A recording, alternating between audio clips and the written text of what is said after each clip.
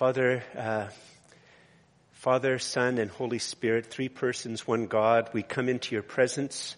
We have been in your presence all morning, but we come into your presence very consciously to be with your children and your people, to be with seekers and skeptics, to be in your presence, Father. We come to receive from you this morning, to receive grace from you. Father, we acknowledge that we are always in deep need of receiving grace from you. And so, Father, we ask that the Holy Spirit would do a wonderful work deep in our lives, that we might be in your presence, that we might receive from you this morning, and that we might respond to you as we receive in a worthy manner. And Father, that might be repentance, that might be praise, that might be new hope, it might be healing, it might be strength, it might just be, well, Father, you know that there's many different ways that we have needs, that your grace is sufficient, and we ask that you would help us to receive it with gratitude and respond in a worthy manner. And we ask this in the name of Jesus, your Son and our Savior. Amen. Please be seated. It can sometimes be a surprise to people who come to the 10 o'clock service that they see, there's an 8 o'clock service, and they decide to come to the 8 o'clock service and discover that the 8 o'clock service is radically different. There's no screen, no words on it. You get these little booklets. And in fact, we use the 1662 Book of Common Prayer in a booklet form, but it's the 1662 Book of Common Prayer. It has thee, thou, dost, wast, hast, all that old-fashioned language. I wear robes as well, and the service has no music, and the sermon is about half the length. That's the goal, a little bit less than half the length of the 10 o'clock service. In fact, sometimes at the 8 o'clock service I say, I'm going to talk about this. I don't have time now. I'm going to talk about this at 8. If you're curious to see how I handle it, watch the 10 o'clock, the sermon from the 10 o'clock service. I mention that because what sometimes happens, and in fact happened to me today, is I always teach people that when I'm trying to teach them how to preach the Bible or teach the Bible, that you should begin with something interesting to get people's attention. And I had a really good grabby thing for this sermon, and I did it at the 8 o'clock service, and I realized after the service that it was the complete wrong opening for the sermon. So you're not getting it. Instead, you get me telling you that I had a good one, but this wasn't it. But hopefully I've got your attention. If you want to turn in your Bibles, we're going to look at one of the most famous stories of Jesus. There are 4 ancient biographies of Jesus. Now they're known as Gospels. And 3 of the 4 ancient biographies have different versions of this same story. So the early Christians, the early disciples of Jesus, thought that this was a very important story. They all wanted to make sure that it got told. And so turn with me in your Bibles to Mark chapter 2, verses 1 to 17. It's the first story. That's the one which is in 3 of the Gospels. We're going to look at 2 stories. And here's how it goes. By the way, one of the most common things that we hear in our culture today is that you need to learn how to forgive yourself. It's a very common thing. And you would just get a very sympathetic nod. And it really is very interesting. It wouldn't matter if you were at a Bridgehead, a Starbucks, or a Tim Hortons. It wouldn't matter if you went to the best cigar lounge in the region, the best Scotch lounge in the region, or the bar which is the cheapest, nastiest, grungiest, most down and out sketchy bar. If you said, I'm trying to learn how to forgive myself, people would just nod. It sort of doesn't matter whether you vote NDP, conservative or liberal. It doesn't matter if you like Make America Great hats or you want to vote for Joe Biden or Kamala Harris or AOC. It's one of those things that just most people nod their heads at. And this story talks about this very directly, by the way. The wisdom or the possibility of this. So anyway, here's how the story goes. Verse 1. And when Jesus returned to Capernaum, after some days, it was reported that he was at home. I just sort of want to pause there for a second. Some of you might remember last week's scripture text, which came just before this. It ends with Jesus healing a leper, and after Jesus heals the leper, he says to the leper, "Go to the priest." Have him certify you as clean, do the appropriate sacrifices, and don't tell anybody I did this. And it's not clear in the text whether he actually goes to the priest, but what it is clear is he does the opposite of what Jesus tells him, and he goes and tells everybody, and this just builds Jesus' fame so that it's hard for him to go anywhere. But some people, and at some point in time in one of the sermons, I'm going to talk a little bit about why it is that Jesus would tell people not to tell him. Like Mark records him saying this quite frequently. But one of the things we can see here that helps us to understand that is this. I don't know how many of you lived in small communities, but Jesus must have come in at night when it was dark. And he's actually been in this small community in a person's house for a couple of days before people figure out he's there. It tells you something about the character of Jesus that he didn't say, I'm here, come in with trumpets, drums banging, let everybody know he's here, draw a big crowd. Like, that's not, he comes in, he's actually just spending some time in the house, and it takes a couple of days before people realize that Jesus is there. And once they realize he's there, then the crowds start to come. They want to hear him, and I guess they also want to see him do a miracle. And let's just be honest, we'd love to see a miracle. We're no different than them. It would be on the news, somebody performing miracles like this. So a crowd gathers. But it shows sort of, in a sense, the humility and the self-effacingness of Jesus, that he doesn't intentionally go out to try to draw crowds and attract attention to himself. Verse 2, and many were gathered together so that there was no more room, not even at the door. And Jesus was preaching the word to them. And they came, that says, going to describe who they are. It's four guys. Four guys come, bringing to Jesus a man who's paralyzed. Verse 4, and when they could not get near to Jesus because of the crowd, that's sort of very interesting, they say, listen, I got the good spot. I'm not giving up my spot to let you get in there. It sucks that your friend's paralyzed. I mean, that's really the attitude of the crowd. Just sucks for them. I'm not giving up my spot. So verse 4, they could not get near to Jesus because of the crowd. So they, in the houses in those days, the roof was always flat. And in a sense, it was like a deck. And so whether it was a ladder or stairs on the outside, there was usually always a way to get up onto the roof. So they removed the roof above Jesus, and when they had made an opening, they let down the bed on which the paralyzed man lay. Now, just before we say anything further, one of the interesting things about this story, if you think about it for a second, if let's say we were in Jesus' time, or it was just happening right now, and Mark said, listen here, I've written about this story, what do you think? And all of us would do this.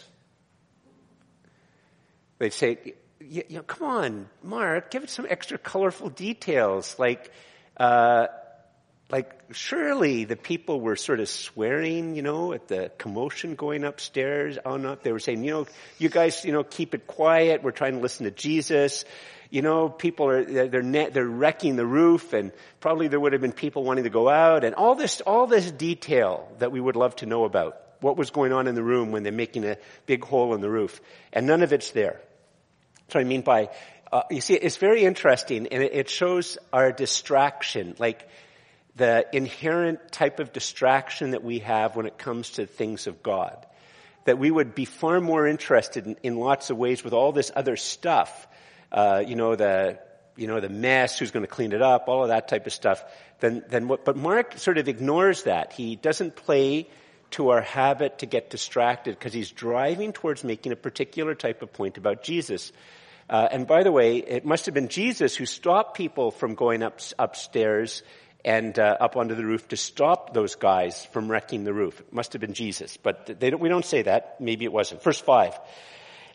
So the guy, they lay down, they make a hole, they drop the guy down, and the guy's now standing in front of Jesus. Probably a lot of people are in a very, very, very bad mood because they're covered with straw, covered with dirt. The homeowners are probably really furious. But when Jesus saw their faith, he said to the paralytic, "Son, your sins are forgiven." Now we want to pause here for a second. Here's one of the problems we have. If you're a person maybe from a Muslim background or a Buddhist background, and you're hearing this story for the first time, or if you haven't had any real Christian background, you're hearing this story for the first time, I want to tell you about a problem that Christians have that when they're very familiar with the story. One of the things I try to tell people when I'm trying to give them encouragement about how to preach and teach the Bible when it comes to a narrative like this is never assume that a response is obvious. Like, don't assume, well, of course that's what Jesus would say. No. Just a thought experiment. What would Stalin say? Kill those guys. Like, I'm going to say a few things today for our Muslim friends who might be watching. I'm going to say a few things today about Christianity and Islam and just sort of give me some mercy about this. I don't mean any disrespect, but I want to throw out there's some puzzles and riddles in this text in terms of the contrast between Christianity and other faiths. But if you think about it for a second, what would Muhammad say? Muhammad would probably say, well, it's Allah's will. It is the will of Allah. That's what he would say. He wouldn't say, son, your sins are, it's the will of Allah. What would Buddha say? Now, Buddha was obviously, from the records of him, he was obviously a man who did have great compassion. And in fact, part of his way is the way of compassion. But he also emerges out of a Hindu worldview that he might very well have just said, well, may I can help you with some water. And he might say to his disciples, it's important to show compassion. But at the end of the day, it's as a result of the sins in this life and the sins in previous lives that have now brought this state, karma has brought this state upon this particular person. And really what you can do is use this as a time to illustrate to the man and to others the importance of following the way so that you will no longer be caught up in the cycle of death and rebirth and having all these karmic penalties come to you, to begin to try to break that cycle by having enlightenment and, achieving nirvana. That's probably what something along the line that Buddha would say. What would a politician say? What would a therapist say? You see, part of the thing which we don't quite get when we see this story is Jesus is going to relate to this man in a profoundly compassionate way.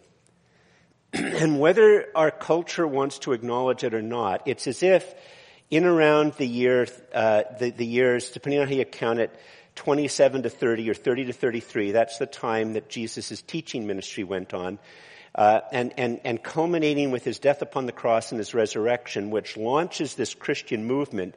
Jesus is like a bomb that blows up modern thought.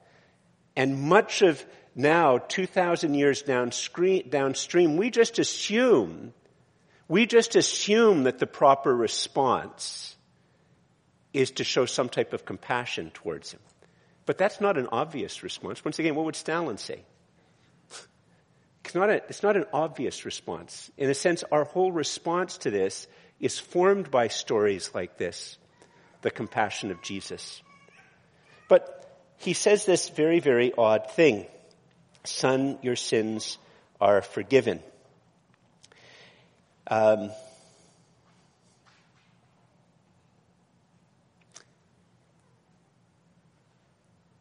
We last Sunday at the 8 o'clock service, we had a street person come to be part of our service. And in fact, Shane happened to be there, and I said to Shane when I came in, could you just keep an eye on him? Because I wasn't sure. You see, as soon as I came in, he told me that he was the second coming of Jesus. That's the first thing he told to me. He's the second coming of Jesus. And so I just said, and he was wandering around. He signed his name 3 times in the book.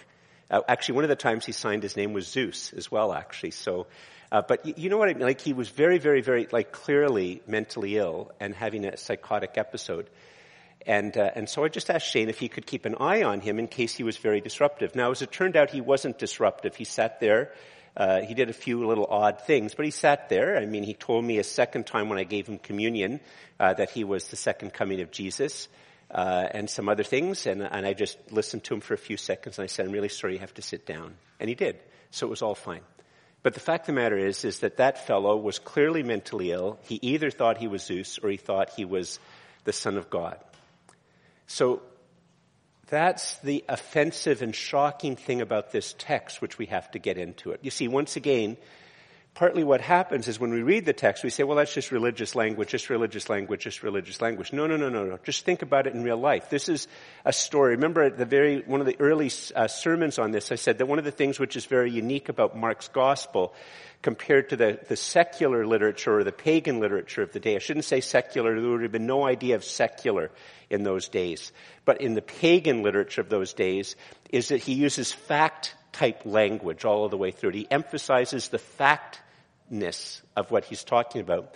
And just as I didn't ask, but I know that all of the other people at the 8 o'clock service, they all would have instantly recognized that this man was mentally ill. And he talked to several of them. They all knew he was mentally ill, and all of us were acting appropriately to him as a mentally ill man, trying to act with compassion to him, gentleness. We didn't tell him to leave. We didn't do anything like that. We tried to act with him. You all know he's mentally ill. Only mentally ill men say something like, son, your sins are forgiven. Right? That's a mentally ill thing to say.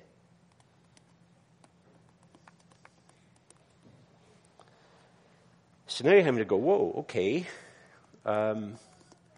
Even most, maybe Richard Dawkins or some very, very, very hardcore atheist would be prepared to say, yes, George, Jesus was mentally ill. I'm so glad a Christian finally, I'm not saying he's mentally ill. I'm just saying, you think about it, that's a mentally ill type of thing to say. That's how we would all respond to it. Now, in his time, his hearers don't respond to it as mental illness, although they might have if you heard all of the things they wanted to say. In fact, if you read the Gospels, you'll find out that there are, in effect, and I can't remember if it comes up in Mark, there is a time when basically all of Jesus' family is concerned that he's mentally ill, or that he's consumed with demons or something. They know they come to think he's not right. You see, one of the other reasons to believe that Jesus actually did die on a cross and rise from the dead is that the historical evidence shows that his family thought he was mentally ill or something was wrong, that at his death only his mom was there, none of his brothers or sisters. And yet we know that after the resurrection of Jesus, that at least his brothers and sisters also came to believe that he was now God, the Son of God. It's actually part of the historical record to believe that something like this actually happened. But look how the story continues in verse 6. Now some of the scribes were sitting there questioning in their hearts, why does this man speak like that? Notice what they say. Why does this man speak like that? He is blaspheming. Who can forgive sins but God alone? I mean, that's, by the way, what we could say to the mentally ill fellow who was here with us 2 Sundays ago, a week ago. Only God can forgive sins, dude. Like, you can't. You're a man. Verse 8, and immediately Jesus, perceiving in his spirit that they thus questioned within themselves, said to them, why do you question these things in your hearts? Which is easier to say to the paralytic, your sins are forgiven, or to say, rise, take up your bed and walk? Now just sort of pause here. On one hand, it's equally easy to say both. And I'm sure if I'd given that fellow, sorry that Ross is sitting there, it's not Ross, there was another person. In fact, if you were at church last Sunday, in fact, actually, yes, you saw that fellow, I think. He might have even talked to you. But he was sitting right there in that seat, the very front seat, as close as he could to be to me when I was doing the communion, right? I mean, I'm sure if I'd let him speak, he would say, son, your sins are forgiven and stuff like that, right? So, on one level, it's easy to say stuff like that. It's a sign of mental illness. And even if it's not a sign of mental illness, even if it's some type of a poser, some type of person who's figured out that he's got some very, very gullible people and he can make very, very extravagant claims, and but he knows that he can't really do it. He's just talking. That talk is cheap, but healing a man who's paralyzed, well, that's an indicator of something. So verse 10, but that you may know that the Son of Man has authority on earth to forgive sins, Jesus says to the paralyzed man, verse 11, I say to you, rise, pick up your bed and go home. And the man rose and immediately picked up his bed and went out before them all, so that they were all amazed and glorified God, saying, we never saw anything like this. We never saw anything like this. So you see, here's the thing which is going on in the text. Just like the mentally ill man from last Sunday didn't say to me, I'm going to tell you about the Son of God. He didn't tell me, I'm going to tell you about Zeus. Jesus just says, your sins are forgiven. He's not like me during the absolution where I pronounce what God has done. Jesus doesn't pronounce what God has done. Jesus just says it. And it's the same thing with the healing. Jesus doesn't pray for a healing. He just says, just like God would. In a sense, what we would do when we pray is we would pray to God and say, God, could you heal this man? And when we pray, what we're hoping is that God, in a sense, up in heaven, hears our prayer and says, okay, man, stand up and walk. And what you see here with Jesus is what you hope God would do when you pray to God. Jesus is doing something that only God can do. And so what you see here is it's an indicator of the fact that Jesus, when he says your sins are forgiven, that is, he can actually do that. Now, there's a couple of things here about this. Like, I think if you said to most Canadians, you can come to Jesus and your sins are forgiven. And I think most Canadians would say, I need Jesus to forgive my sins like a fish needs a bicycle. Like, okay, that's what you're selling. This is how much interest I have in it. In fact, actually, probably if you got into it, you'd say, you know what? What I'm really trying to learn is how to forgive myself. Like, if Jesus could give me some advice about how to forgive myself, well, that would be an interesting story. Because that's what I'm really trying to learn. I'm trying to learn how to forgive myself. And in fact, I think for most Canadians, they'd say, don't you think it's a lot more important to learn how to forgive yourself than, be forgiven by God, by Jesus? Well, here's a couple of things just to consider about it. Before I was the rector of Church of the Messiah, I was in a rural church, non-rush hour traffic, be about a 2-hour drive to where I lived, 2 hours and a bit drive. I lived on the way to Algonquin Park. So you'd go down the Trans-Canada Highway, Cobb, then you turn left, and another 20 minutes or so on the road. On the way to Algonquin Park, you come to Eganville, and I just lived one block over from the one set of lights in town. And I looked after Eganville, I looked after Killaloe, and I looked after two other little spots that nobody's ever heard of. They used to be sort of communities, but now they're just a sign on the road, Tremor and Clontarf.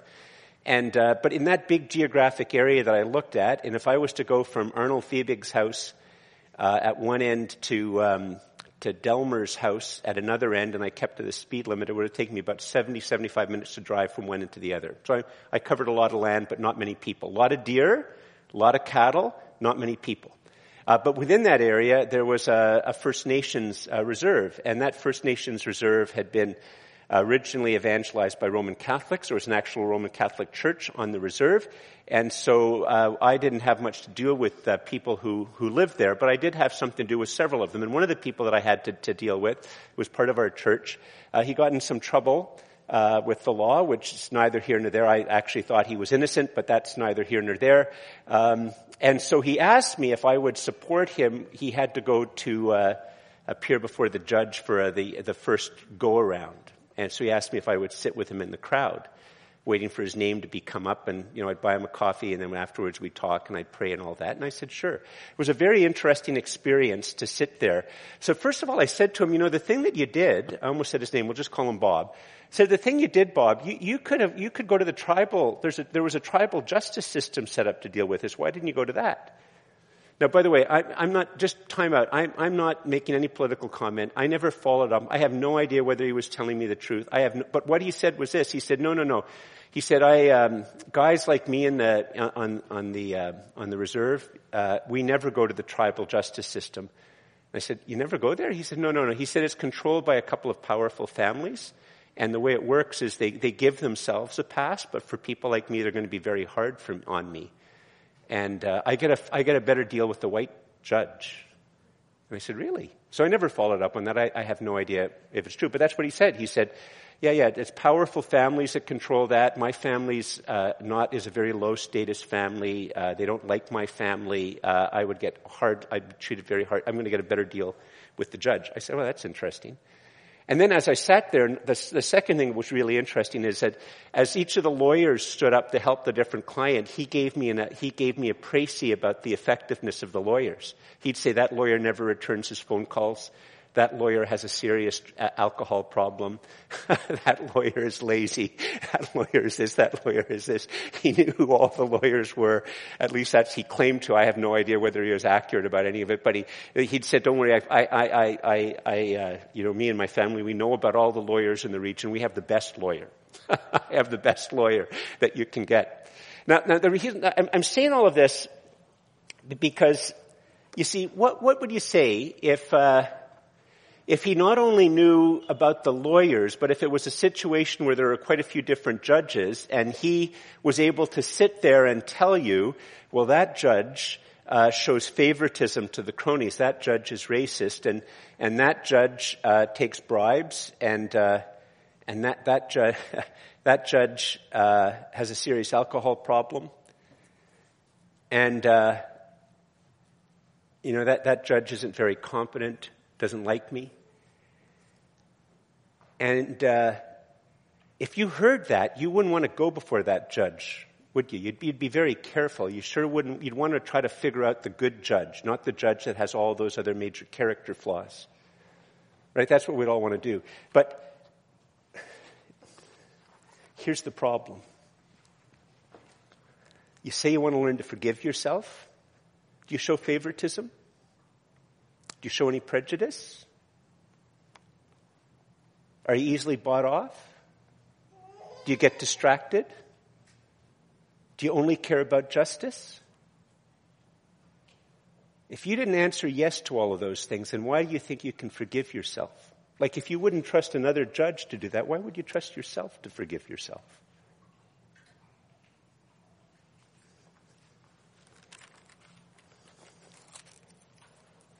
Like, don't you think it's always tainted? And just think for a second. Like one of the things that I had to do, I would still do it if somebody comes to me and they want to be remarried after divorce. Let's say a 30-year-old man comes and he wants to be remarried after a divorce, and I'd talk to him about a little bit of things. But let's say I discovered that 30-year-old man had a wife and he had 4 kids. And the wife was a stay-at-home mom, and this man wants to marry another, like a 23-year-old woman. And I'd have to ask this man this question. That's what I've asked this question to guys. How do you think you're going to be able to fulfill your financial responsibilities to your 4 kids and your first wife and marry this young woman who you're obviously going to want to have kids with? Do I like asking that question? I am very Canadian. Those of you who know me, I hate conflict. I am sleepless for nights before it.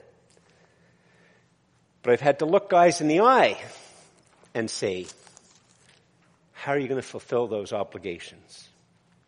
This is separate from whether there was a valid reason biblically for his marriage to break up and being remarried. The fact of the matter is if you sire those kids, you've got a responsibility to those kids. You've got a responsibility for your kids. So here's the point of the story. The wife with the 4 kids, she hears that her husband, who now wants to marry another young woman, and maybe he's been the one responsible for the breakup of the marriage, he's had an affair. What would she say if she heard him say, I've learned to forgive myself? That wife would say, she'd go explosive. She'd go ballistic. What do you mean you forgave yourself? Like, she'd say, what a jerk. She'd probably say something stronger. Well, why is it that we as Canadians want to learn how to forgive ourselves, but we can't sort of get our minds around these types of particular problems? You see, one of the things which is always talked about at the end of every presidential cycle It was talked about with Trump. It was talked about with Obama. It was talked about before that. It will be talked about with Biden. Is that every U.S. president, the last week or so before they step away from office, they give a whole pile of presidential pardons. Get out of jail for free cards. You're completely and utterly pardoned. And those of you who follow such things, sometimes they're good. There's been a miscarriage of justice somewhere along the line, and just because of the angularity of the law, it can't actually be rectified. But there's been, evidence and all, and so sometimes you go, that's a good use of it, that there's been an injustice corrected. And sometimes it's just, where for whatever reason there's been some press reports about this person or that. But always he lets off his cronies, right? Always. I'm not making a political comment. Trump did it, Biden did it. The president after Biden will do it. It's a human thing. They let off their cronies. And there's always a whole stuff in the paper about the fact that he just let off his cronies. And if you happen to be pro-Trump, you think, they shouldn't have been punished, blah, blah, blah, blah. Way to go, Trump. But and they're going to do the same thing with Biden. The people who are mad at Trump, they're going to say, way to go, Biden. And all the people who voted for Trump said, how come you guys didn't like it when Trump did it, but now that's just human nature. That's just cronyism. And in a sense, when you want to learn to forgive yourself, it's cronyism to yourself. Now here, I have to be very careful. You see, one of the things which is going on in Jesus' words here is there's a profound mystery. There's a riddle which he's posing. And the riddle is this: why is it that when Jesus says this to the young man, he's not just guilty of cronyism?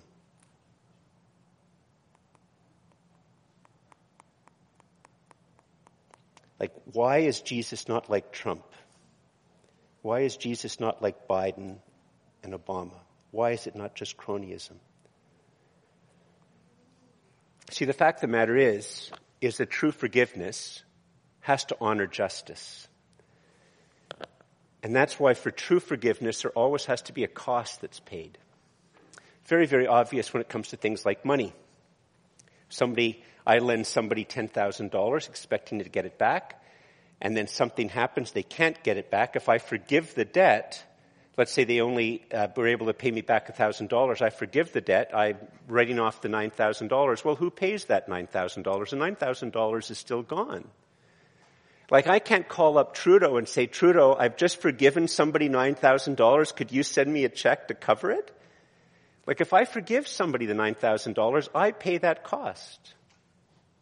If you forgive me a debt, a financial debt, you absorb that cost. And that gives us a window in all forgiveness. That if somebody has wronged you in another type of way, and you might have a profound desire to publicize to everybody how bad they are, or you might want to do some other type of thing so that they really suffer in some type of way, that there's some satisfaction that you can get to see that there's some suffering or some other types of or other legal or other consequences that happen to them, so that there's you have at least a beginning of some type of a sense of balance. And if you forgive them, then you have to pay the cost of that within yourself.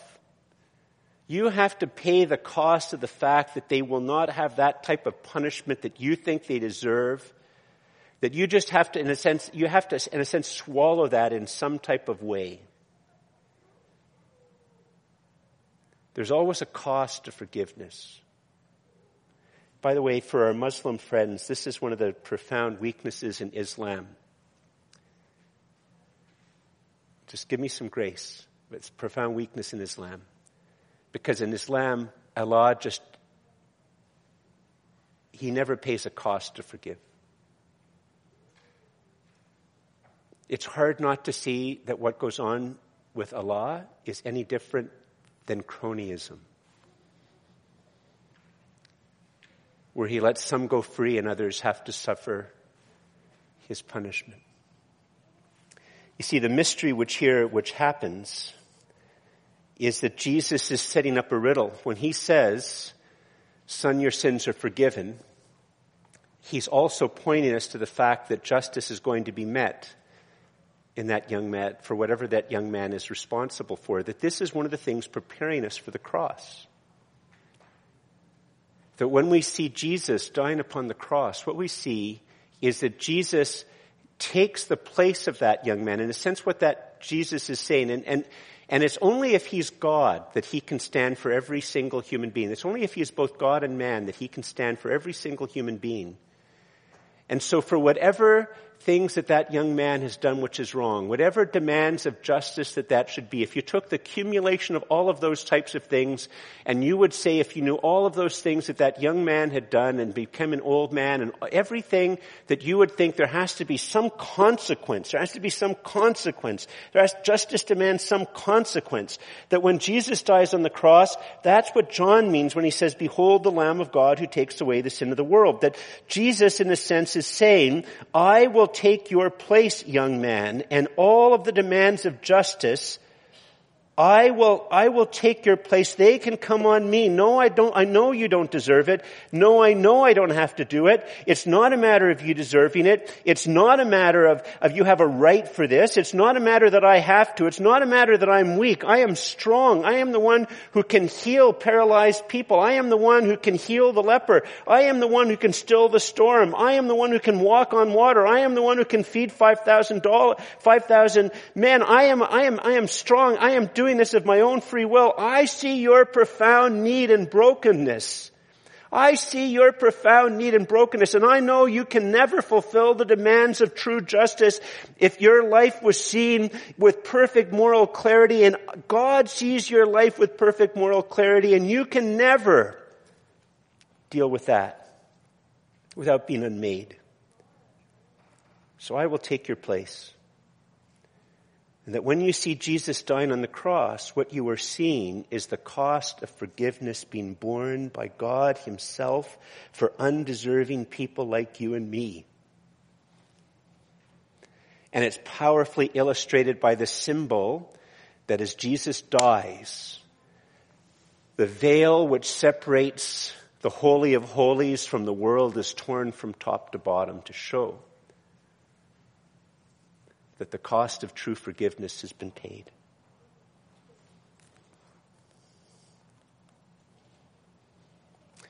Now, the next story is very important to bring this home to us in a powerful way. Because you see, we all say that and believe that and like that for a moment, but there's something about the way our brains are wired. Our brains are wired that we almost instantly sabotage the radicalness of what this is that Jesus is doing for us with his life and death and resurrection. And we see it if we look at the next story. And what we see in the next story is why what human beings need, what you and I need, is not to learn how to forgive ourselves. I do not have to learn to forgive myself. I have to learn I have to ask God to make what Jesus has done for me on the cross to be more real for me. Because I slip into a different way of thinking too quickly. Look at what happens in verse 13. And Jesus went out again beside the sea, and all the crowd was coming to him, and he was teaching them. And as he passed by, he saw Levi, the son of Alphaeus, sitting at the tax booth. And Jesus said to him, "Follow me." And Levi rises and follows him. Now, just those of you who aren't familiar with stories like this in the context, if you watch a Second World War movie set, let's say, in occupied Holland, you see Dutch people. If you're watching a Second World War movie now set in Holland during the occupation by the Nazis, usually what is going to be involved is some heroic, and there were very many heroic Dutch people who resisted the Nazis, tried to protect the Jews, did what they could to undermine the Nazi regime. But there were also Dutch men and women who supported the regime, who helped the regime. Right? It was Corrie ten Boom and her family, and her sister and her dad died in a concentration camp for hiding Jews, but they were found out because neighbors reported them. So when you watch a Second World War movie and you see a Dutch man or a Dutch woman working for the Nazis, that's what a tax collector is. Okay? They're not only They're not only going to be constantly guilty of graft and injustice and a whole pile of other things, but they work directly for the imperial forces oppressing the Jews, over the Jews. So that's what a tax collector is. So Jesus sees a guy like that, a guy like a Dutch person helping the Nazis, and he says, follow me. And the guy follows him. You go, on one level you go, wow. Like, wow. But now you're going to be concerned with the very next story. Look what happens next, verse 15. And as Jesus, as he reclined at table, it's actually very interesting in the Greek. It's not sure whether it's Jesus' house or Levi's house. You can't actually tell in the Greek whether it's Jesus' house that he's renting or staying in or whether it's Levi's house. But so I'll just say, and as he reclined at table in his house, many tax collectors and sinners were reclining with Jesus and his disciples, for they were many who followed him. Look at that. For there were many of these sinners and tax collectors who followed Jesus. And the scribes of the Pharisees who aren't following Jesus, the scribes are like the experts in the law, when they saw that he was eating with sinners and tax collectors, they said to his disciples, why does he eat with tax collectors and sinners? Now here's the thing about us. One of the reasons now we would say, whoa, that's terrible what they're doing. Well, one of the reasons we say that's terrible that he's doing that is because we've been formed by Jesus. And also partially because we like the idea of going against the moral majority. But here's the thing, and I'm making no political comments, you can pick your thing. Jesus is having a party with everybody wearing Make America Great hats with big pictures of Trump behind them. Or all the trans activists are together and Jesus is in there having a party with them. Now, pick your politics. For those of you of one group, you'd say, how could Jesus be with a whole pile of Make America Great people? Like, what's he doing with sinners? And for the rest of us, we're going, what's he doing with all the trans activists? Having a party with them.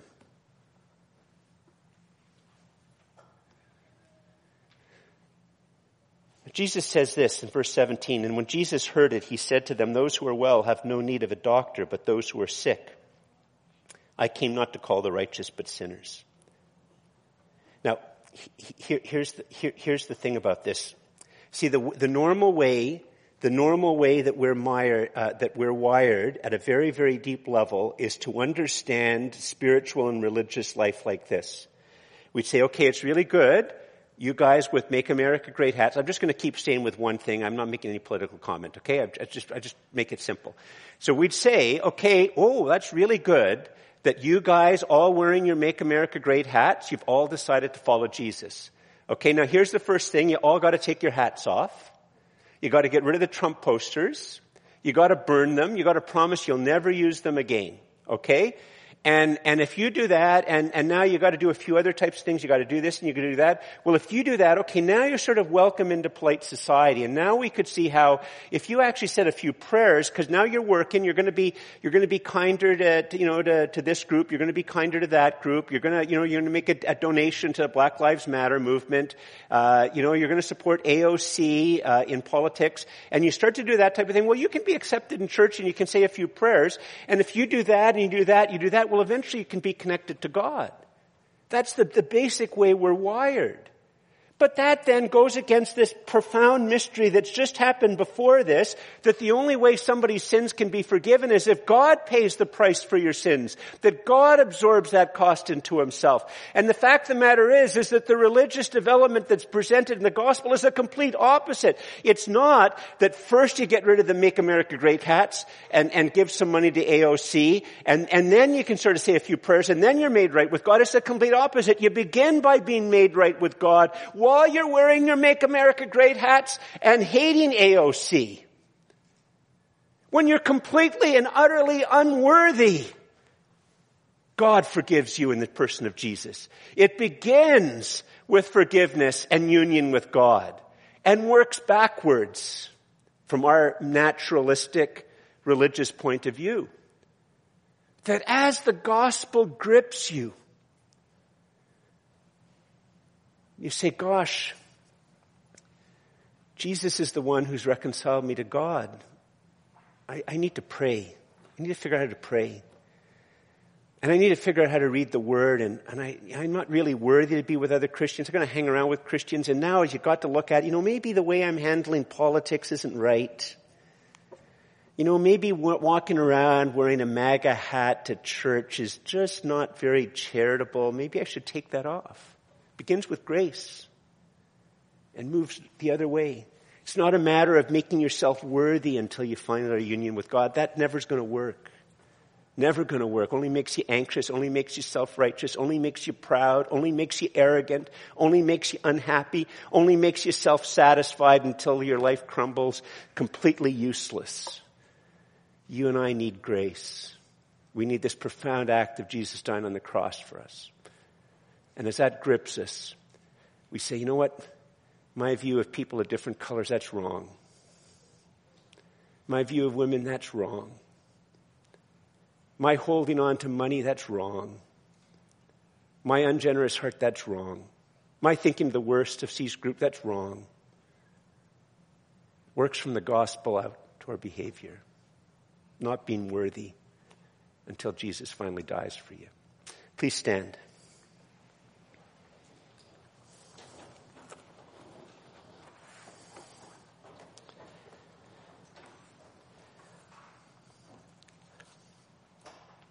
The Christian life, for those who when I point here, there's a camera here, by the way. That's why I sometimes look. I'm not picking on the Moreed family.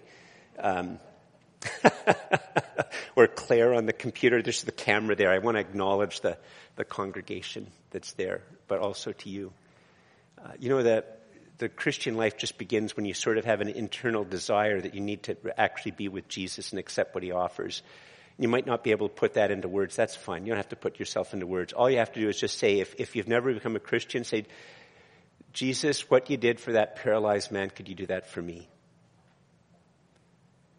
And what you illustrated with those bad people, could that be the story of my life? That's all you have to say. You don't have to know all the theology. You just have to say that's where I need to belong. And for those of us who are Christians, one of the things about churches when we gather on a Sunday morning, it's an opportunity to recommit, to renew the covenant, to remember, okay, this week I've been really living out of that whole religious worldview, and I've been very self-righteous, and I haven't been and it's so good to come here and remember that Jesus is my Savior, he is my Lord, and I can recommit and reconnect and recommit and renew those covenant vows, and that's why we gather and worship, because we need it. Let's bow our heads in prayer. Father, thank you so much that Jesus loves us, that Jesus loved us, that he died on the cross. Thank you so much that you see every human being with perfect moral clarity, because you are the author of morality, the center of the moral universe. You see each human being with complete, utter, piercing clarity. You know those excuses so that we did something that wasn't really wrong, that there were good excuses. Those things that had no excuse, so we just did something wrong. We give you thanks and praise that Father, when you were full with moral clarity, you loved us.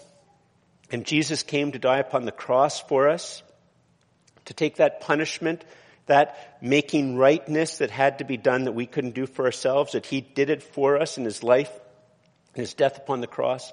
We thank you, Father, for the many evidences for his resurrection and not only in history but also in our lives. And we thank you for what he did for us on the cross. Father, we thank you that he is our Savior. We ask, Father, that what he did for us on the cross, that might be the ground upon which we stand. It might be that which covers us. It might be the lens by which we see the world around us, the lens by which we see ourselves, the lens by which we see money and relationships in our culture and politics and jobs and careers and sex and everything else. That it might be, Father, the way that we understand the world and the way that we live, that might be that which forms us, Father. That it might be Jesus and his death upon the cross. And we ask that your Holy Spirit would do that work in our lives more and more. And we thank you that we can gather to recommit, to reconnect, to renew, Father, the covenant, knowing not that we have to give our lives to Jesus again, that when he took us, but that we can recommit, that we can reconnect, we can renew that covenant and say, Lord, help me to live for you this week. And we ask all these things in the name of Jesus, your Son and our Savior. Amen.